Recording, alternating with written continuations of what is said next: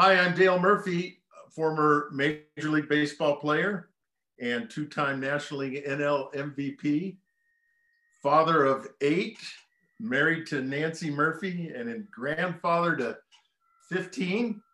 And I'm excited to be on with Ed today on From the Heart podcast. This From the Heart podcast is presented by Orange Kiwi Consulting. The 3 most challenging transitions owners face, namely scale, sale, and succession, can often result in costly and confusing journeys. But the good news is it doesn't need to be that way. At Orange Kiwi, we help our clients succeed where others have failed by coming alongside them to help them navigate the challenges others simply aren't able to.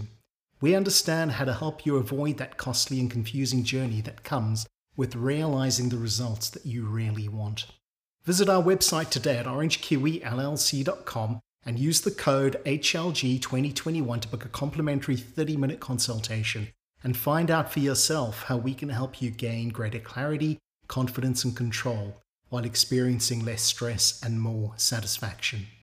You have a lot of trouble bragging about yourself, don't you? I love that. Well, yeah, you struggled to get through 2-time MVP and golden glove and all of that. But hey, 15 grandkids, you could talk about that all day.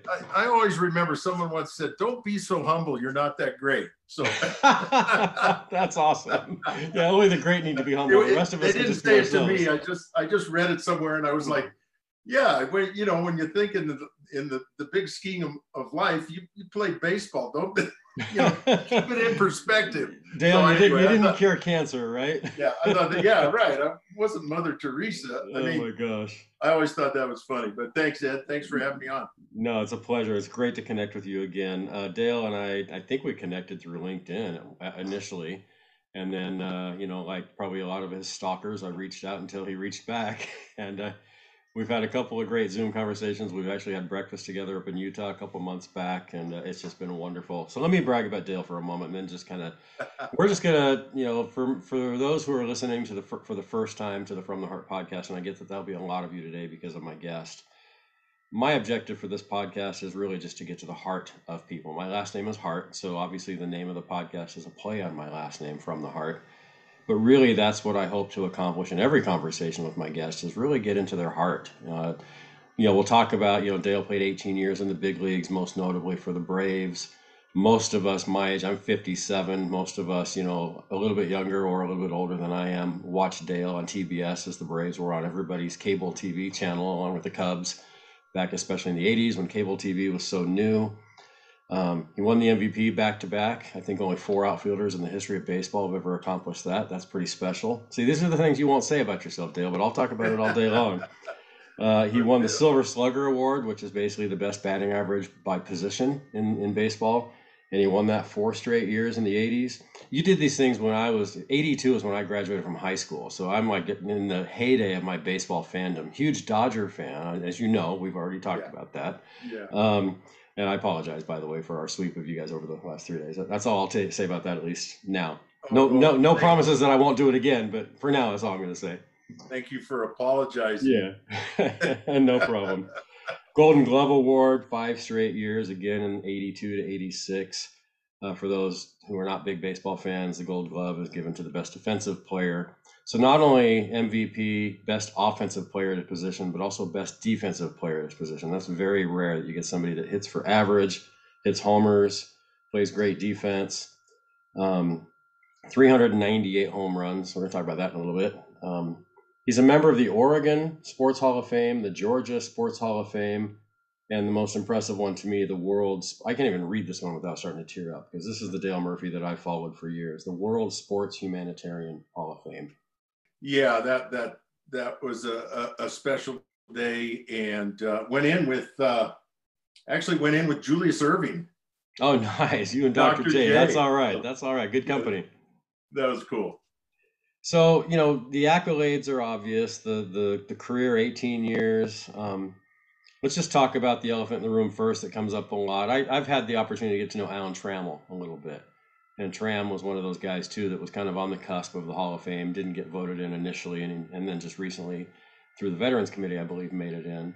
I know in that article by Wright Thompson, the ESPN article we talked about, It's mentioned a lot. I know it's probably not something you think about much, but what are your thoughts? I mean, I'd be curious to just kind of get your take. Not, you know, you're not going to sit Yeah. here and like campaign for the Hall of Fame. I know you well enough to know you're not going to do that, but just I'd love to just get your thoughts. And I've read a little bit about what your kids have said and how they've campaigned for you, which I think Yeah. is really cool. Can you just Yeah. talk about the Hall of Fame and what that means to you? Yeah. Yeah. That was really nice what my kids did um, during that time. So Alan Trammell is a perfect example.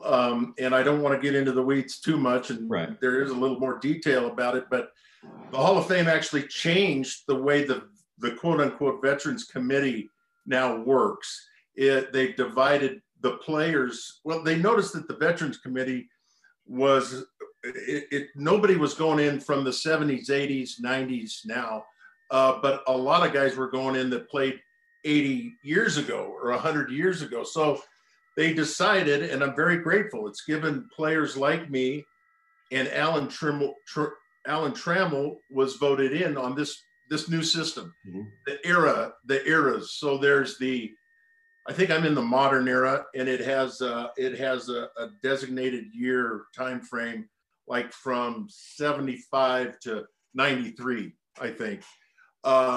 And Lee Smith, Alan Trammell, and I'm forgetting some absolutely that went in. Ted Simmons. Yeah. And so I'm very thankful for the new Veterans Committee era program, because now what happens, and then they rotate the eras. There's 3 eras. And not to belabor the point, but the point is I will get on a ballot. Well, I have to be approved to get on the ballot of that modern era committee, modern era grouping. And then every 3 years, there will be 16 members of the Hall of Fame will be executives, writers. I think there's a couple players on it, and there's 16 on it, and you get on that ballot. And if you get 12, again, 75%, you go into the Hall of Fame. So it doesn't make it any easier. Even with that group of 16, you still need 75%, and you have other guys on the ballot that are, and so the thing that's advantageous for me and other players like me is I get discussed pretty in detail every 3 years. That's cool. And that's all you can ask for. And so, you know, my feelings, I'm thankful for the change. It's going to give me some more chances, you know, for the rest of the years here. After being off the ballot, I was very thankful. I was on the ballot for 15 years, which is a hard thing to do, really, when you think about it. There's guys, Ed, you know this, that there's if you don't get a certain percentage while you're on the ballot, you go off the ballot. Right. And what happens is, because some people will be voting, they'll see a name and they'll go, well, this guy will be on the ballot, you know, in 5-6 years. Well, so they don't vote for him. And I think some players' careers that should have been considered are just, you know, because of the system, didn't get considered. So all I can say is I'm thankful I was on the ballot. I got enough to be on that ballot 15 years. I get talked about. And I've always felt that I probably shouldn't go in unless I feel like I belong. Yeah, there you go. Yeah. And I feel like there's a spot for me there. Yeah. Obviously, it's not a first ballot, obviously. And I figured it was going to take a while. And so I'm grateful to be considered. I mean, I have some people that are really pulling for me, have a lot of support, and I'm thankful for the new system. So we'll see what happens. I don't know when this modern era comes up again. COVID has kind of messed that schedule up. So it'll probably be a couple of years from now. What was your goal growing up as a kid as far as baseball was concerned?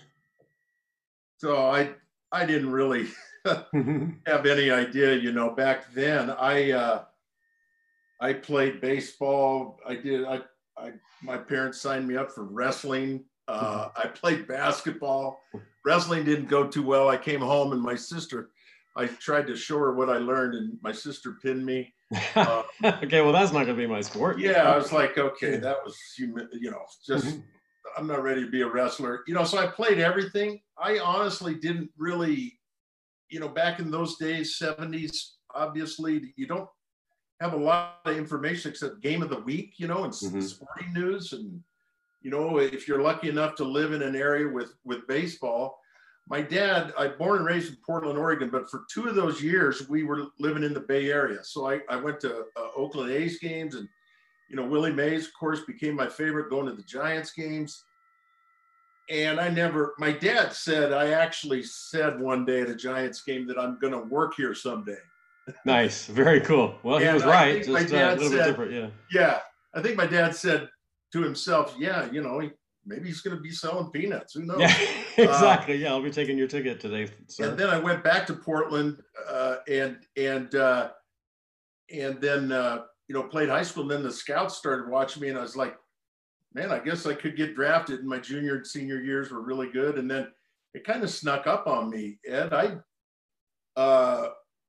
It was just kind of one of those things. They gave me enough money to skip college, and, I'm going to go give this a whirl. And my first 3 years weren't that good. And then I started getting bigger and stronger and started hitting some home runs. And we can get into my career. It took some detours. But I didn't have any goals except, to play probably American Legion baseball. I mean, Yeah. I did not have any concept of being able to play professional baseball until I got drafted, really. At what point, I know you were a catcher and then moved to the outfield. At what point in your career, and we can talk about your career and everything because it's fascinating and I love it, but the man behind the career, I think is even more fascinated from what I know about you.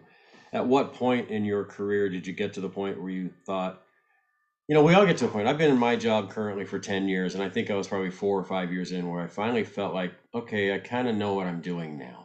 I'm starting to know the people. I know the lay of the land. I know how to do my job. I can always do it better, and I still want to strive to do it better. But it took me a few years to get to the point where I thought, okay, I kind of got this. Was there a point where you just thought, I'm not just here now for a little while. If I stay healthy, I'm here for a long time, and I might make something out of this? Yeah, I got drafted in 74, and that moment probably did not come till, 1978. I got 2 September call-ups in 76 and 77, limited success because we weren't doing that well.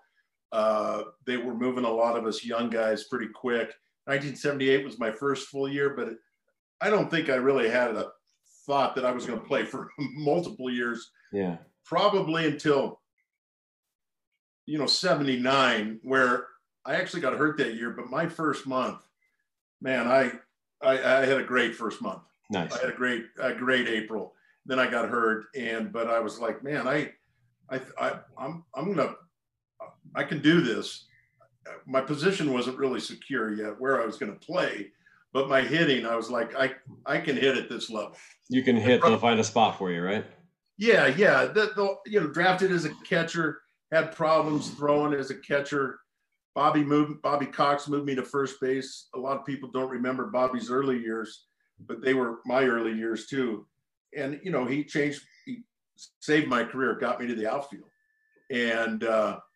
And then it just became, like you said, you get into a position where you're like, I got this. Yeah. I got to figure it out. Doesn't mean it's going to go perfectly. Yeah, exactly. But you're confident that you feel like a veteran, and that you can go to spring training. You're not trying to make the team. Spring training becomes more enjoyable.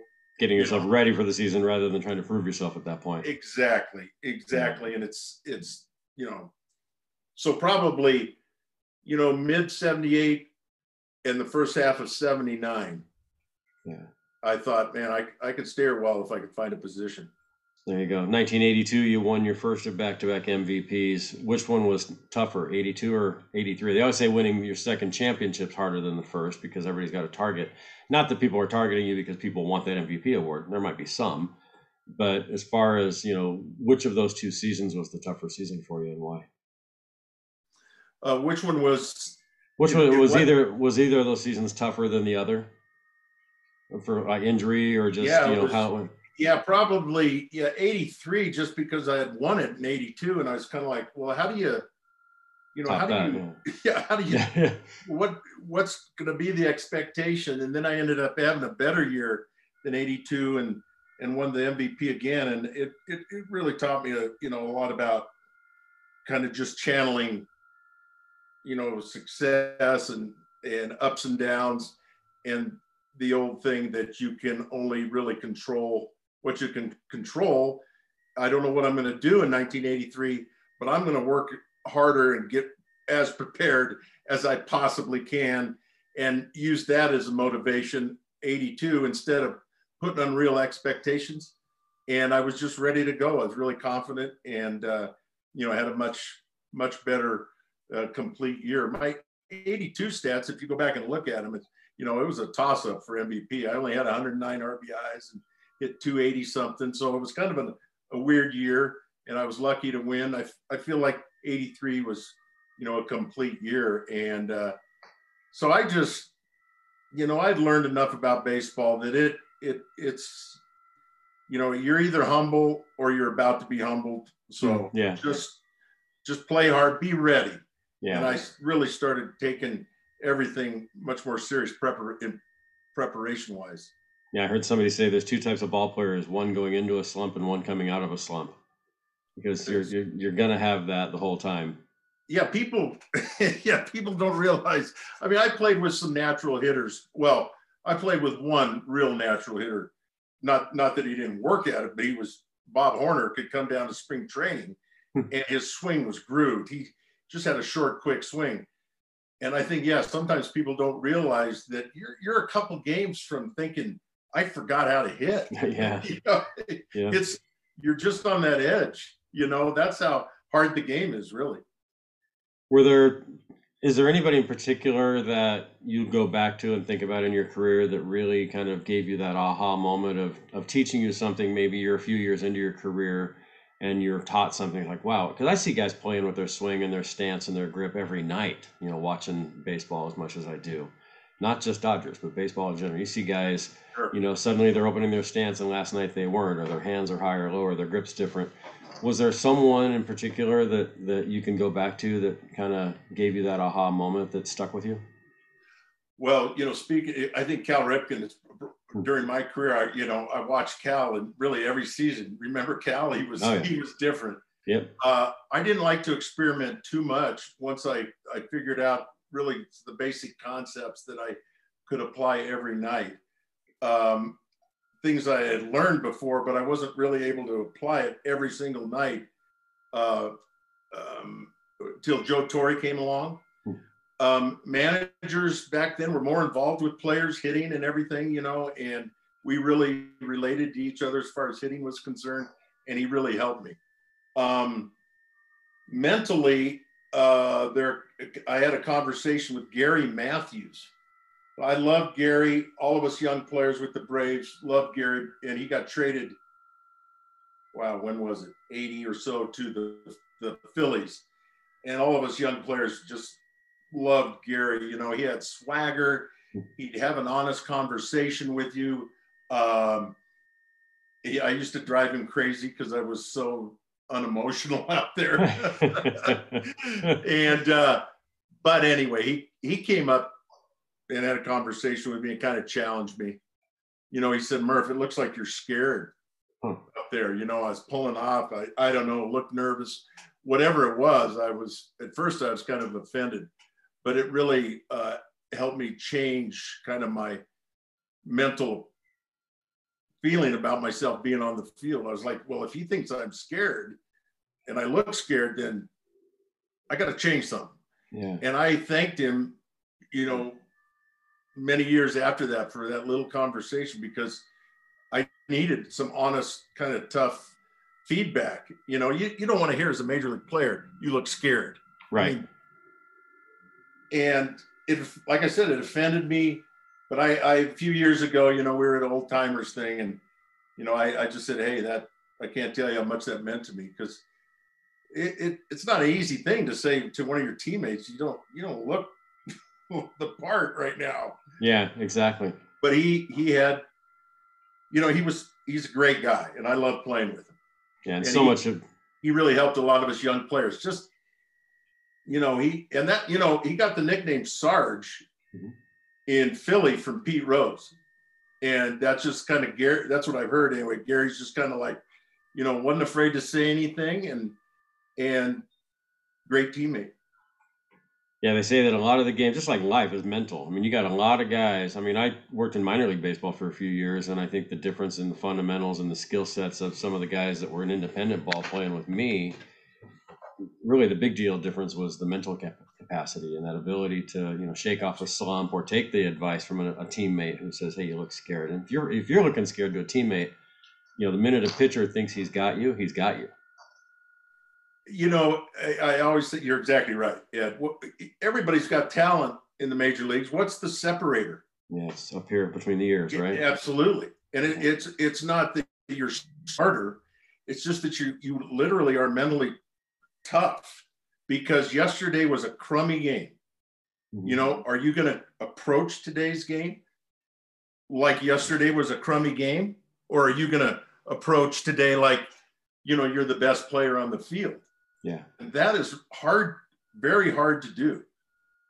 Game to game, inning to inning, at bat to at bat. Because as everybody knows, watch baseball, you're going to mess up most of the time. Yeah. 70% of the time you fail, you're going to the Hall of Fame, right? Yeah, exactly. Getting back to the Hall of Fame, my career average is 265.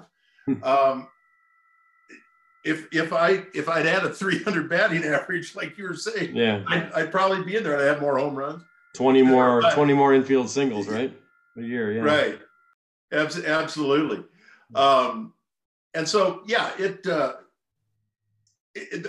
getting back to what's the separator is the mental capacity to just roll with the punches. And I know that sound, you can say, it's not how many times you get knocked down, it's how many times you get up. All those kind of sayings like that are so true. Yeah. There's a reason why those sayings are so popular. It's because they are true. Very true. Think about the last time you bought a gift for a friend or family member. The better you know them, the easier it was to get them something memorable, right? Well, it's the same for brands that want to deliver memorable customer experiences. The better they know their customers, the more likely they are to establish strong relationships, exceed expectations, and build loyalty. At Mackenzie, that's what we do. We empower brands to understand and connect with the person behind the purchase, so their customer experiences are meaningful, unique, and truly valuable. Learn more at mackenziecorp.com. If you were to look back and kind of sum up, someone who's never heard of Dale Murphy, and you're talking about your 18-year career in the big leagues, not, we're going to get into Nancy and the 8 kids and the 15 grandkids and the companies and all these other amazing things in your life. How would you sum up, and I'm sure it's probably come up before, I talk with my college students about elevator pitch. You're on an elevator for 60 seconds with someone and you get to tell them what you do or what you did. I'm not going to ask you for your baseball elevator pitch necessarily, but how would you sum up Dale Murphy, the ball player, just as you think back about those 18 years? Well, I think about Gary Matthews' statement that, well, let me see, that I don't show a lot of emotion out there. I think Mike Schmidt is probably a player that's comparable to my mental approach. But I guess what I would say is I was a ball player that had that fire burning inside, but you may have not noticed it. Yeah. Are you happy? Show your face, as people say, right? Right. Like when I was on second, when I was on first, I seriously was back then when you could make contact with the shortstop and the second baseman. I really wanted to knock that guy over within the rules by sliding. I'm not talking about, knock him, but when I was out there and I was going down to take out a guy at second base, I really wanted to get him. And people probably wouldn't notice that.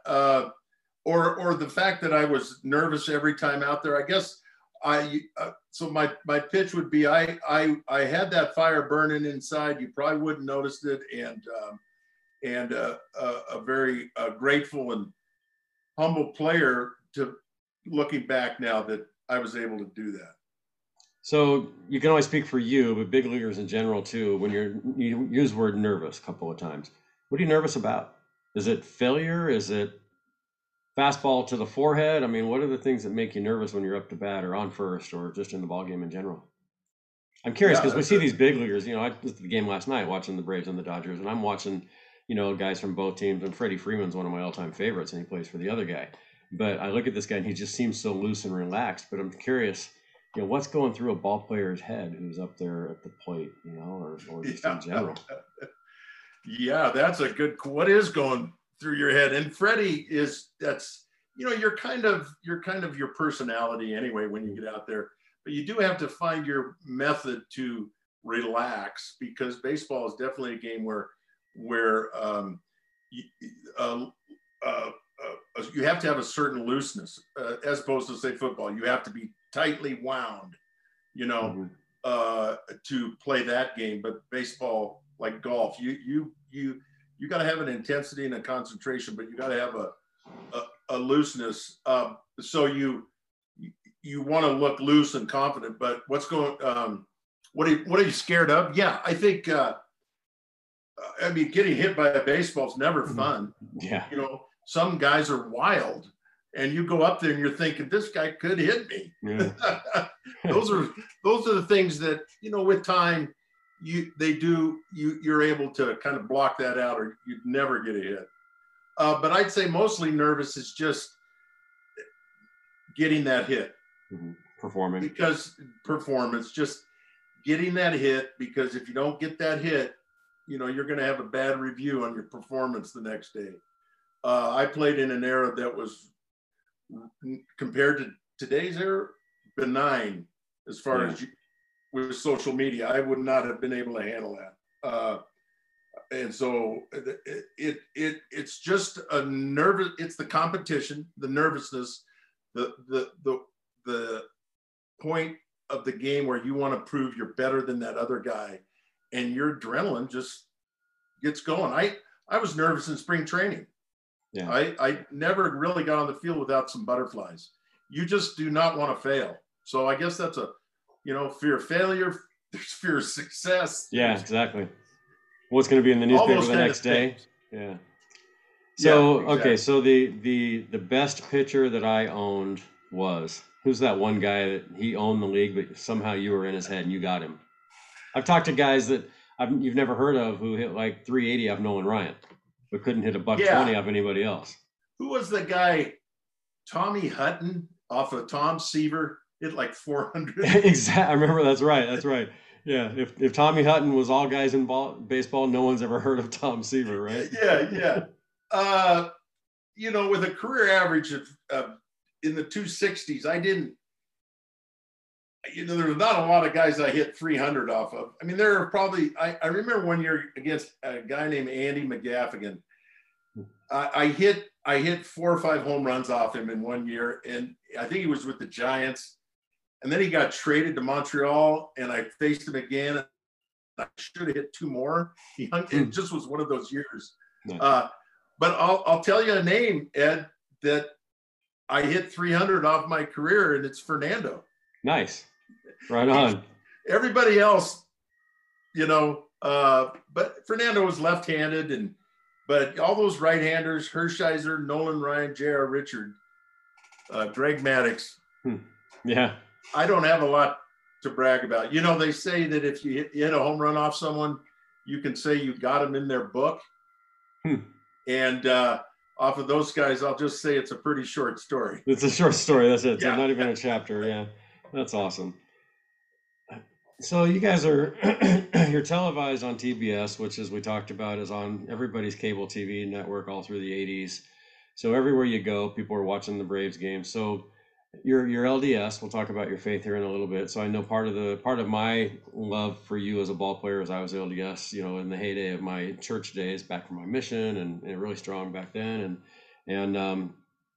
So, you had kind of had a hometown feel everywhere you went in some ways, I would imagine.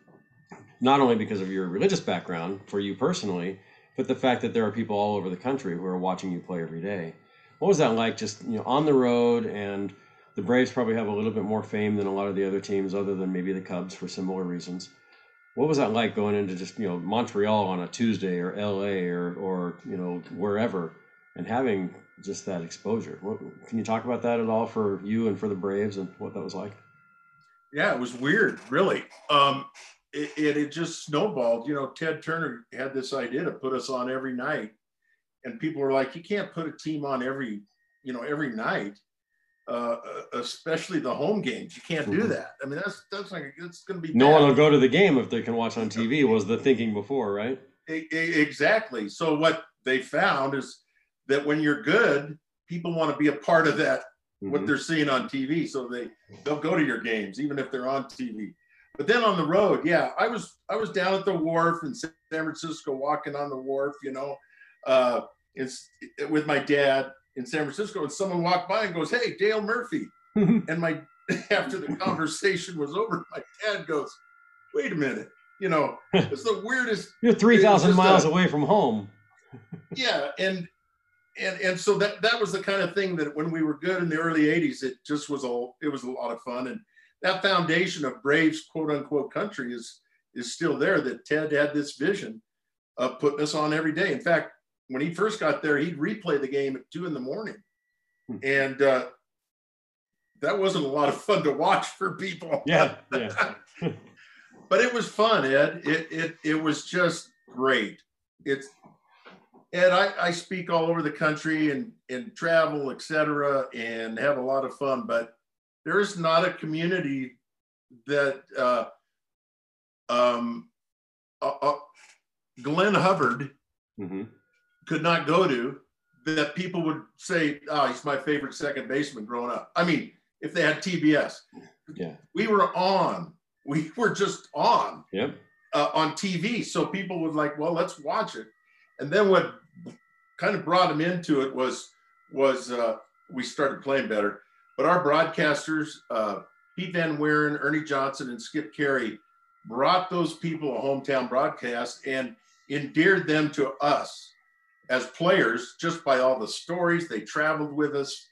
You know, they kept it entertaining when we weren't good. And so that was the story, Ed. I gave a talk in Fargo, North Dakota a few years ago, and afterwards I'm talking to a lady. She goes, "Oh yeah, huge Braves fan. I live 30 miles from here." I'm like, 30 miles out, you know, from Fargo. Yeah. And she said, "You know, ice cream and burger place Dairy Queen, when they had the Major League Baseball helmet Sundays, they were going to have some Braves hats, little Sundays in these little miniature helmets. I stole a horse and I rode 10 miles to the nearest 7-Eleven. Nice. I mean, it was just a really unique time because those people that had cable TV that were not close to a major market, and even if they were, we were on TV more than their home team. Yeah. And so then all of a sudden we go to St. Louis, and there's 10,000 Braves fans there. You know, we hear that cheer. And I don't know, I'm curious, Ed, do you notice when I know you notice when the Cubs come to LA, right? There's Cub fans. Sure. I mean, Cubs, Yankees, of course the Dodgers when they come, you know, when they travel, but there started to be this thing with the Atlanta Braves. And I think Wright Thompson in his article for ESPN said it best. Actually, I got the phrase from a fan. Said, "I'm a TBS kid." Yeah, exactly. I'm a TBS kid. Yep. That's what we want. Generation Murphy. That's what another thing he writes in that article too. Right, I love that. Right. Yeah. Yeah, I saw it last night. I mean, we were second deck right behind home plate, good seats, and a lot of Braves jerseys. You know, the Dodgers were up 2-0 until the 7th, and the Braves caught the Dodgers and then took a 1-run lead, and it's pretty loud. And yeah, I do notice. I know, going back to the whole 7-Eleven thing too. I would get those little Sundays at 7-Eleven, and you had 4 choices basically. You had a Dodger helmet, you had an Angel helmet because I'm right here in Southern California. You had a Cubs helmet, and you had a Braves helmet. Really? You really had to search to get another one, but you know, it was like every city had 2 home teams, 3 home teams: Cubs, Braves, and whoever their home team was. And like you said, the Cubs. Of course, the Cubs were playing all day games. Yeah. So people would go, "Oh man, you know, Ryan Sandberg in the day and Dale Murphy at night." And so I'm just so thankful because now, since I've been retired, I've been able to travel, and there's a connection with Braves fans because of Ted Turner. And I'll just say this, speaking about the Hall of Fame, Ted Turner should be in, and Skip, Pete, and Ernie should be in. Yeah. Look what Ted and those announcers did to grow the game of baseball. I mean, it is remarkable when you get into thinking about bringing baseball to everywhere in America. Yeah, the impact they made on the game. Absolutely. And there's, I'll still run into people, man, diehard Braves fan. I'm like, why? Why? You live in, exactly. Yeah. It's Again, if you're in Atlanta or Nashville or Mississippi. But absolutely. Yeah. I mean, we weren't that good, Ed. Really. We had 2 or 3 good years, but we didn't have World Series teams where you could remember the lineup of that World Series team, in Philly in 80 or something like that. Mm-hmm. We got to the playoffs and got swept once, but people remember our lineup like we were one of the best teams ever. You're in our living room every day. Yeah. Yeah. They were there and they loved those days. They were growing up. And so it's just it's a fun thing, but I was like, why did you guys like watching this? And I heard someone in another conversation about a separate thing, but I thought this analogy really fit. This guy said, you know how you slow down when you see a car wreck on the freeway to watch? Nice. Yeah, you can't not watch, right? That's awesome. Yeah. Well, you guys were not watch. And the geography of Atlanta, somehow you were in the, I was going to say, somehow you were in the National League West in those days too. So that's one reason why we watched it. That was completely strange. Yeah. What were you say about Turner? Well, what was it? Oh, Ted came talking about a car wreck. Ted got on the loudspeaker at Fulton County Stadium. I wasn't there in AAA though. It was 77, and apologized while the team is on the field between innings. Apologized for the team's play and gave everybody a rain check. I mean, wow. there were some crazy things, a lot of train wrecks, car wrecks, whatever you want to say, that we went through that kept it entertaining. So last question then on that. I wasn't going to go here, but how do you keep it competitive when the team isn't that good? I mean, it's easy to see, a team in the pennant race and the players elevating their game because they're playing for something bigger than just my stats or for today's game. How do you win 5 Silver Slugger awards and Gold Gloves and back-to-back MVPs, and keep that competitive fire, to use the term that you used a moment ago, when the team isn't really competing for a championship? Well, I think you could look at my awards and numbers. We were pretty good during those years. Yeah. And what I learned is when you're a pennant contender, it's just a lot more fun to show up to the ballpark. Yeah. And so your play is better. It just gets better. You just want to show up to the ballpark. You're going to win. Everybody's happy when you're winning.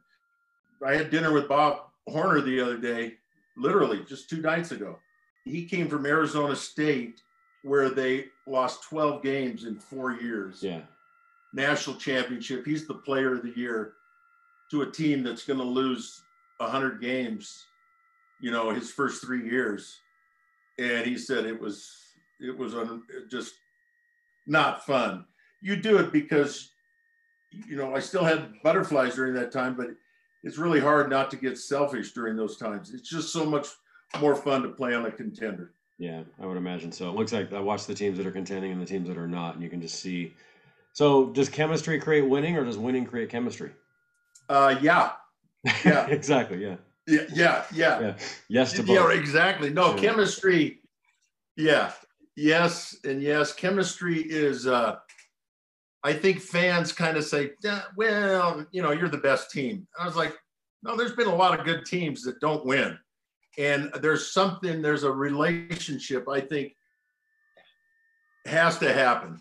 Your manager and your players that, have to have that chemistry. And that's why you get all these people from all over the world in different personalities, because that's what chemistry is. You mix things together and there's a spark. You need that. You need one. It's like if there was a team of a bunch of me's, that team would not have chemistry. That's you need you need a mix and a match, and I truly believe that some players bring chemistry to teams and are just charismatic, whatever you want to call it, and are really valuable for those reasons as well as their performance. Hello, my name is John Royce Lynch, founder and CEO of PCMA Private Client. As a former professional surfer and native of Southern California, I have always enjoyed Wahoo's Fish Tacos. When the pandemic hit, the response by Wahoo's was unparalleled, creating the California Love Drop by supporting frontline workers and those in need. On behalf of the PCMA Private Client community and our amazing team, it is an honor to be able to support this noble effort. To lend a hand and to learn more, please visit CaliforniaLoveDrop.org. I'm just curious. I'm curious how all those years of your career and successes and failures on the field prepared you for life after baseball, as far as in leadership roles that you're in now. We'll talk about what you're doing now in your career as a dad, as a grandpa, as a husband. How did your experience on the field prepare you for life now? Well, that is a great question. I think it prepared me for a few keynote talks. Sure, absolutely. You got a lot of stories. Yeah, but the hardest thing to do, I think, is to, I mean, to some people it comes naturally, but to be a father, to be a husband, to be good at that, what am I trying to say, is just completely different. And the first kind of selfish thing I think of is nobody gives you any accolades, when you're changing diapers and all that kind of, no pats on the back. And then you contrast that with going to the stadium and everybody wants your autograph. Yeah. So I marvel, and I don't know if that's a strong enough word. I just shake my head when I think of what Nancy did. Yeah. I would not have my career, the most influential person on my career was Nancy. And keeping me grounded, raising those kids, my career was short, really, when you think I was done at 37. Yeah. It didn't last that long. People don't know who I am. Like, I'm not trying to sound braggy. I'm just saying all those accolades, it's just gone to a certain extent. But with our family, we just have and I truly believe it's an eternal thing. It lasts, it's a forever thing. So I'm so thankful that Nancy recognized that, and I tried, but I don't know if it really prepared me. It did prepare me, I think, for business and some speaking moments, but I think one of the more challenging things to be in life is a parent, and raising kids and understanding, having a relationship with them, their challenges. I mean, just goes on and on. And you just don't get those accolades, that adrenaline rush, Sure. It's like, hey, you were a great dad today. I mean, your kids, they say it now, but back then they're like, you're just doing it. You're sacrificing. And Nancy was the ultimate example for me. And so it was not an easy transition for me to retire from baseball. I thought I'd be, I got my family, can't wait to go to more Little League games. But man, that was a tough transition, because I think it was Jim Bouton who said, all these years as a pitcher, you have a grip on the baseball, but then when you're done, you find out that actually the baseball had a grip on you. Wow. It was more than what I thought it was. I had more of my identity. I still go through it, Ed. I still do. It's great, and I'm thankful for it, but it's also not real. That's not really who I am. I was a ball player, but ultimately, who are we? We're parts of relationships in our lives, families and friends, etc. That's the most important stuff. So Nancy has been a great mentor and counselor to me on that. She's a great mom and wife, and she helped me through my career too. And then, like, we had 8 kids during my career, and I don't know how she did it with me, gone and going in slumps and all that kind of stuff. Yeah, the kids don't know if you went 4 for 4 or 0 for 4 when you get home, but your wife sure does, right? Yeah, that's right. Yeah. Yeah.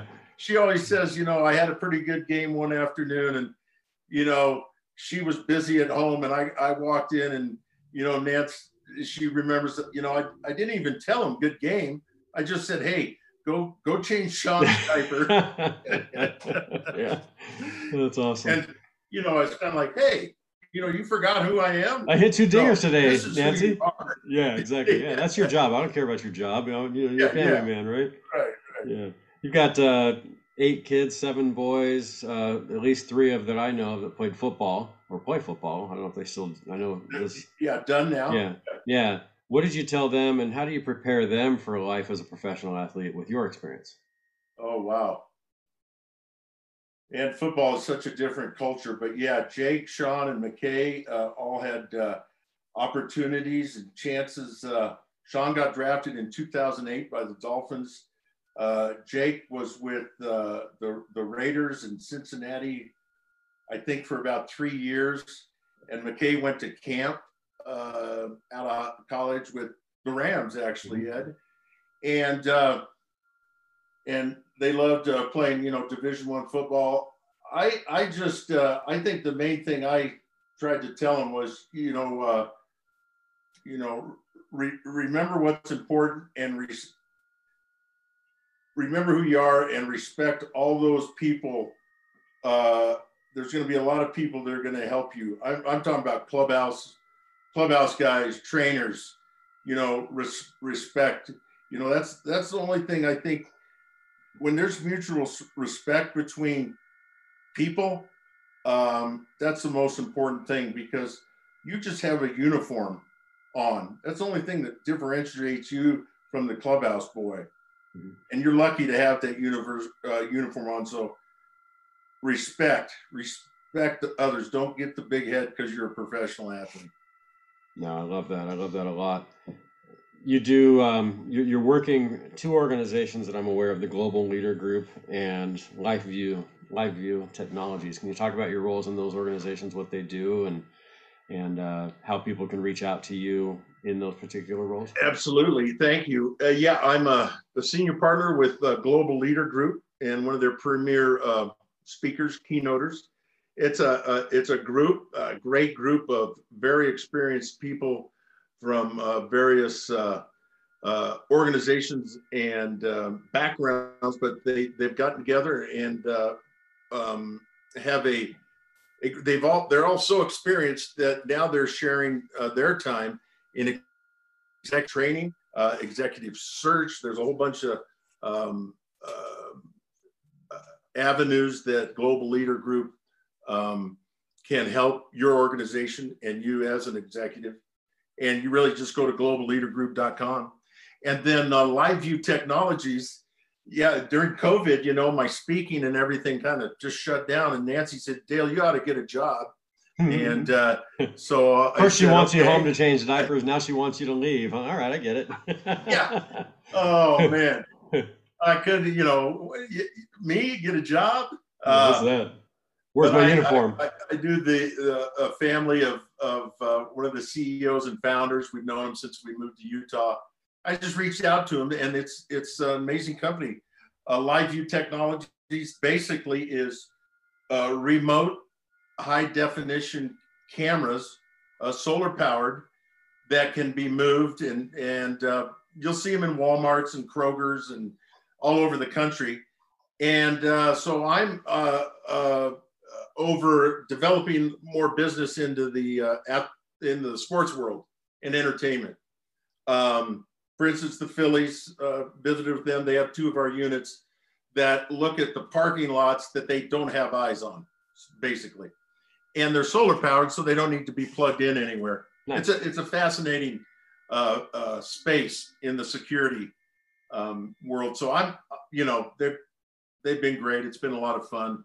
Had some good conversations with big sports teams. The Kansas City Chiefs use our product for traffic flow after the games. And so those are the 2 main groups I'm working with. And I can't forget Murph's Restaurant, restaurant. I would bring it up if you didn't. Absolutely. Just outside, or in Atlanta, just near the stadium, right? Is it near the new stadium? Yes, it's about a 10-minute walk from the stadium. We got great food. I got a great manager, Chuck, and it's fun. I got two great partners, Chuck Douglas, our manager, and Matt Helms. We've had a great time. Tough business, but we got a lot of memorabilia there, so we have a lot of fun. Fun. I'll bet that was you talk COVID. Certainly, everything got hit hard during COVID. Yes. I'm sure your restaurant didn't dodge those punches either. We're still rebounding. We're still going, and very, very tough. Part of our economy took a big hit, so I've learned a lot. It's a very challenging and hard work, and that's why I'm not there every day. I can't work that hard. Exactly. Yeah. Really, hats off to those that do.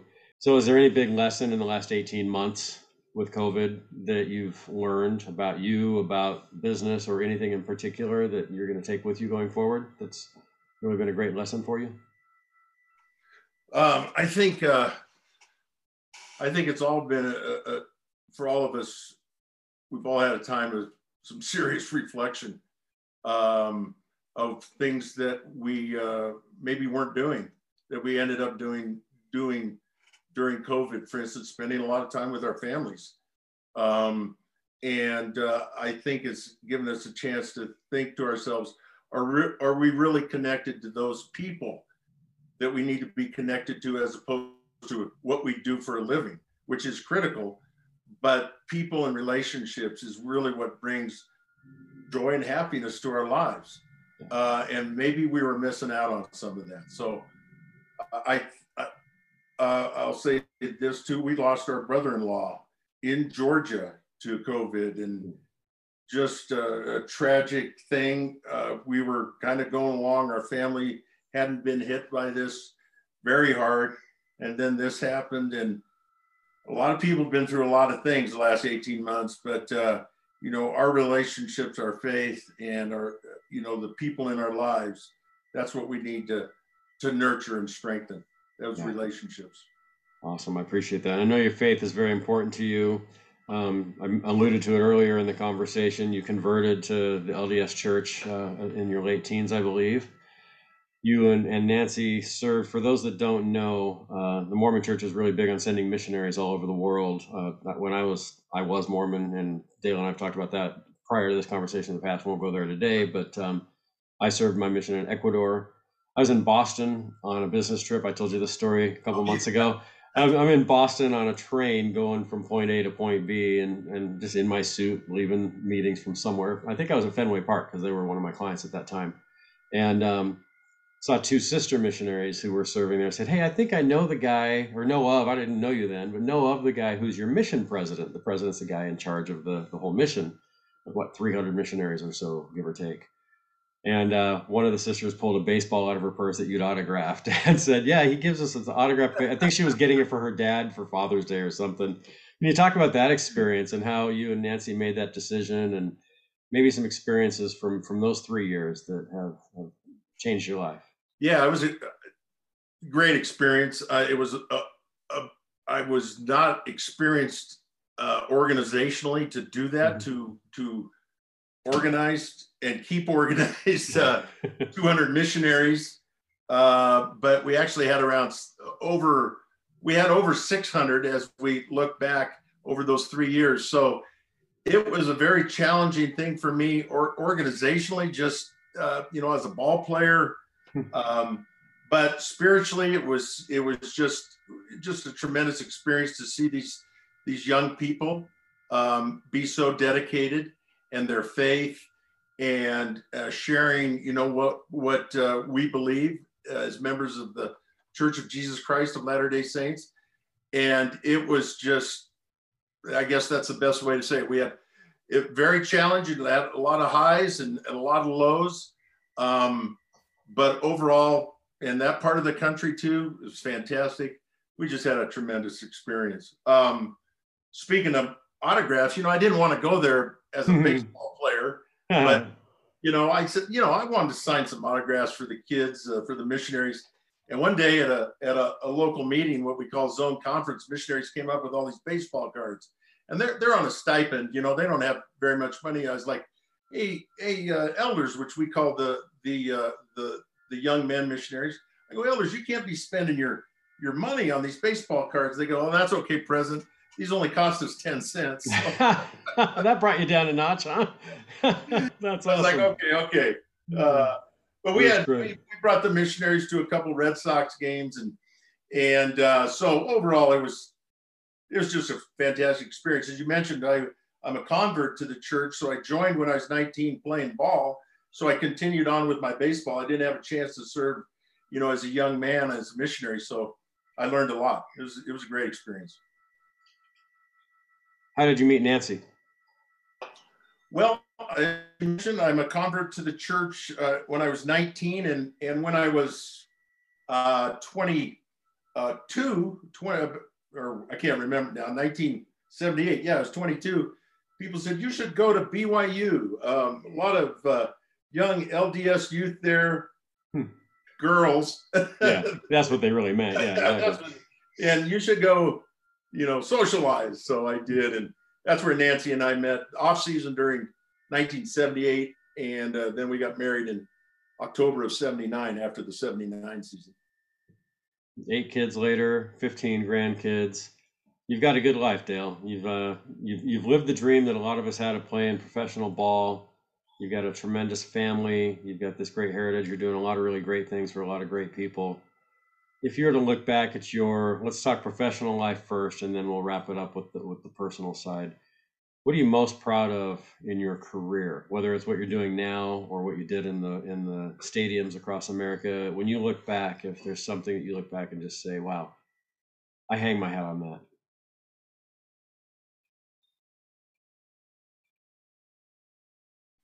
I think, Ed, people ask me what it takes to make it. And like, well, you got to have talent, but you got to have whatever you want to call it. You got to have some blessings, breaks, luck. And I had a lot of people hang in there with me through my career. I'd have to say the one thing I wanted to do a few times that I didn't do, that I'm probably most proud of, I guess, is I didn't quit, because I had some rough years in the minor leagues, and I think that's it, Ed. I just kept showing up, and I was very thankful that it worked out like it did, because there were times when I just didn't think it was going to work out, really, as far as baseball is concerned. And, nowadays I'm thankful to be busy and doing things, but family, I'm just so thankful that it keeps me focused. It keeps me centered. And now I'm a grandpa, Ed, and, and I think, you know what that's like as well. It's unreal. Yeah. I mean, it's just a blessing of, having families. And so I'm just thankful to, be married to Nancy and have what we have in our family. We got good kids. They do a lot of different things. And their spouses. We're just very, very blessed, and that's what I didn't have anything to do with it, really. Well, I think you had more to do with it than you realized, but yeah, I thank Nancy for it, but really being a dad and a grandpa, being a grandpa, it's like you don't want to be one because it means you're old. Yeah, exactly. Until you're a grandpa, then it's like, no, I tell people it's like being a DH. I love it. Yeah. You only have to do one thing, right? One thing. Love the kids. Buy them ice cream. There you go. Sugar them up and pass them back to the parents, right? That's our job as grandparents. I love it. Yeah, we've got 7 of them ourselves, 7 boys. And yes. It's our oldest is going to be 10 tomorrow, which is crazy to think I got a 10-year-old grandson tomorrow. That's awesome. It really is. It's hard to describe, isn't it? It is. Yeah. Anyway, it's fun. It's fun. A good buddy of mine, John Holland, who will hear this interview, LDS guy that I've known for a long, long time. Big fan of yours, by the way. John has said, we were talking when we first became grandpas a few years ago, and I loved what he said, and I'll paraphrase it because I don't remember the exact words, but basically the reason why grandparenting is so much more fun than parenting is we get to love them without all of the worry. Yeah. Yeah. And I still worry about my grandkids, but not like I worried about my own kids. And I think that's a really good way to sum it up. But you're right. It's a really unique feeling. It's hard to describe, but Man, when you're in your 30s, you're like, Grandpa. Jeez, Yeah. How old are? Oh, I remember my grandpa. Huh. He was old. He had to be like 55. Oh, I got to tell you, so I graduated high school in 1982, and in 2012, so what would that be? 30 years later, I went back to my old high school here in Fullerton, Southern California. We had a really good ball team. And in 2012, I went and just sat and watched a couple innings of a game. And one of the guys turns to me, a dad in the stands, and says, "So what's your tie to the team?" I said, "Well, actually, I played here on this same field 30 years ago." And I'm thinking, okay, and we continued the conversation, but I'm thinking at that point, okay, in 1982, if someone came out to watch a ball game and said, "Yeah, I played here 30 years ago," I'd be thinking, wait, that was 1952. How are you still alive? It's like, that's just crazy to think if we go back 30 years to think where it was from there. So, no, you're right. Yeah. Did anything in your career surprise you? Anything like I'm going over, and two last questions after this, but you look back at that 18-year big league career. Was there anything? When I say, did anything surprise you? Does anything come to mind at all? Other than the fact that you got to do it for 18 years. That's a great question. I'd have to think probably to give you a good answer. But, yeah, sorry, I threw a curveball when you were looking for a fastball down the middle. You're right. An in-depth answer. Surprises.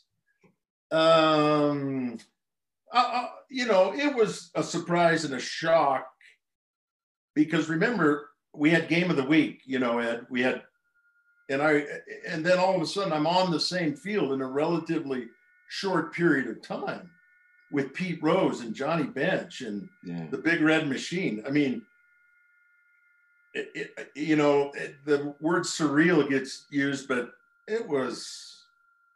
it shocked me, and it took me time to settle down and say, no, you can actually hit this guy named Don Gullett, who just, did whatever he did, for the Big Red Machine. I mean, I'm facing Don Gullett. What happened? How'd this happen? That's a normal thing that a lot of guys go through. So it's not really a surprise, but it caught me way off guard, digging in the batter's box and Johnny Bench is giving signs, how to get out. And it was weird. I don't know. Next time I'm on the podcast, Ed, I'm going to come up with a better answer, but all right. Surprises. I'm going to think about it. I've never been asked that.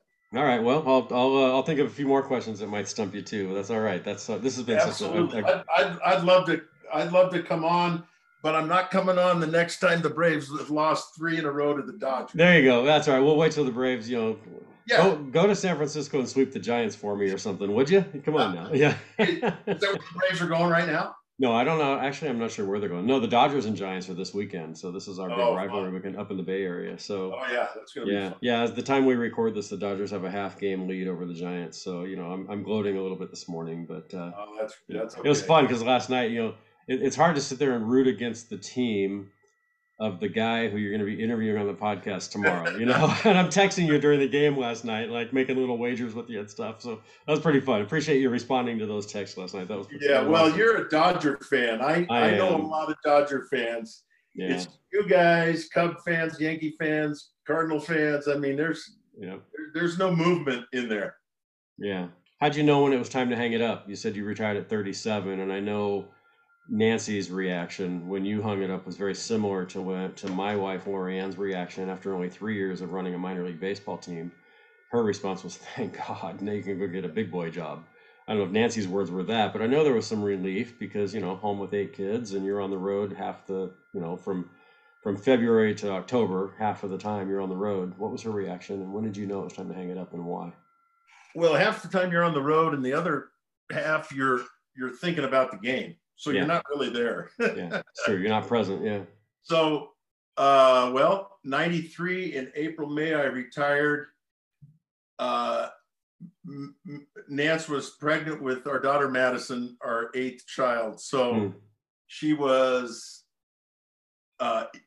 elated, excited. She would have done backflips if she could have. That's right. Yep. But it was, I said it earlier, it was hard. It was more emotional than I ever thought it would be. And it was, It was just a lot harder than I ever thought stepping away from the game was, because I always had this thing in my mind. No, I'm centered. Family's first. This is going to be fun. And it was a much more of an adjustment than I thought it was going to be. Yeah. What do you miss the most from playing? Everybody, I ask that question. Almost don't want to ask it because almost every time it's the camaraderie with the guys in the clubhouse and the road. Is that the same for you? Yeah. Yeah. I mean, now when I get to, like I said, I mentioned I had a dinner with Bob Horner. Nance and I met with Chris and Bob Horner. I mean, it's exactly what it is. I think really whatever job you have, when you work as a team, you know, there's some team components to that. When you retire and get away from that, you miss that. There is something, and I think COVID, although a lot of us working from home, there is something to being a part of a team. It's fun. Yeah. And there's a lot of energy and things that happen that can't happen in another way. So yeah, you don't think about the good games, and you don't think about games, or, you know, you just think about seeing guys and that we went through this thing together. Yeah. And Dave Parker, I was at an Old Timers game, or a celebrity softball game, actually. I can't remember the details, but Dave Parker was in there, and he's getting on everybody. I mean, the clubhouse kid, he's getting on him about something. It's that sarcastic humor that really doesn't go very far outside of a clubhouse. Yeah. But I remember he goes, "This is what I miss." He goes, I don't miss anything except getting on guys in the locker room about silly stuff. Yeah. Your body hurts out on the field, but not in the clubhouse, right? Right. Yeah. Everybody's a target. Doesn't matter who you are. You know, if you're the highest paid guy, I mean, you know, I got award, our team party, I don't know what year it was, 84. I got 2 separate awards at our team party, the hat trick award for most strikeouts. Nice. And I got a nice little trophy. I got it somewhere here. And team slob. Ah, nice. You thought you were all disciplined and organized and everything? Nope. I was wearing stylish clothes. No, yeah. Oh, how funny. Slob. They voted on it, Murph. That's awesome. So 2 last questions and I'll let you go. And there will be a part 2 to this. I'd love to dive deeper into, you know, just a few things. You know, maybe if the Dodgers and Braves get each other again in the playoffs, we can have a little conversation again there, either pre or post. Fun. Yeah, I had a chance to interview Charlie Huff last year, right before the Dodgers went into the World Series, and Fred Clare, the old Dodger general manager as well. I hate to use that word old with Fred. Sorry, Fred, didn't mean old, but you know, we're all old now at this point. Great guy. Yeah. Hello, Fred, if you're listening. Fred's a good man, and Charlie and I worked together for a season in minor league baseball. He was my pitching coach. Really great guy. What's next for you? What excites you the most? You're a couple years older than me, early 60s. I'm just going to leave it at that. People can do the math. What's next and exciting for Dale and Nancy, the Murphy clan, professionally, anything? When you're thinking about out there a little bit, what is it that really lights you up? Wow, that's another good question. Really just, I don't have anything new on my plate. The things we talked about, the organizations I'm involved with, I'm just looking forward to, you know, the whole country really, and all of us getting back to a normal kind of thing that we've experienced. With this COVID thing has been a challenging thing. There's a lot of things going on, you know, in our country and the world. So I'm just looking forward to that. I'm looking forward to my next golf game, Ed. I am like everybody else during this COVID. We've all come back to golf. Yep, exactly. That's right. Last thing to go and first thing to come back, right? I was golfing. That's right. I was playing golf. Real fast on golf. I'm sorry to interrupt you. I was playing golf the week that we were all sent home from work, and I've got a couple of buddies that I went to high school with and a couple of former teammates, and we were playing just one of our local courses. And I remember we were even questioning, should we play? Because we don't know if COVID's like floating around in the air, or what is this thing called COVID? Yeah. Am I going to get it by sneezing or, you know, whatever? But we're on the green on one hole, and it's this little neighborhood with a side street by the green, and some guy in a van drives by and yells out, "Go home, you morons." I don't know if he's calling us morons because we're golfing, or morons, that could have been it, or morons because we're golfing during COVID.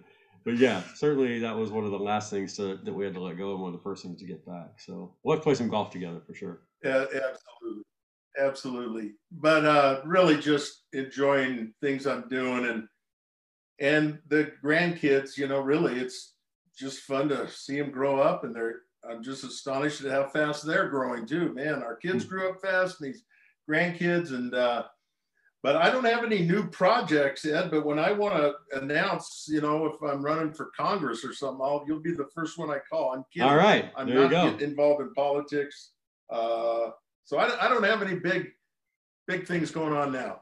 I'm not getting involved in politics. Famous last words of every politician, right? Not doing it. All right. So I'm going to finish the podcast with the same question that I ask all of my guests. And it's sort of redundant because we just spent an hour answering these questions, but I'll just ask it like this. Dale Murphy, what's in your heart? What's in my heart? I as I mentioned before, the older I get, and during this last 18 months with COVID and all that's been going on, I think about, gosh, this sounds kind of different, but I think about my mortality. And Nancy and I talk a lot about, man, we're 65. We got to take advantage of the years that are, look at the last 20 years. The next 20 is going to go faster than the last 20 years. So in my heart, I'm a grateful, thankful person. And, that's, I guess, what's in my heart. I'm thankful. I'm becoming a little bit more aware of, what's going on in my surroundings, because I'm older. I can't do things, but I think differently now because time is of the essence.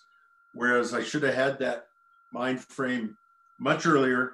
The earlier you can get that mind frame is better. But being 65, I think that's what's in my heart too, is that,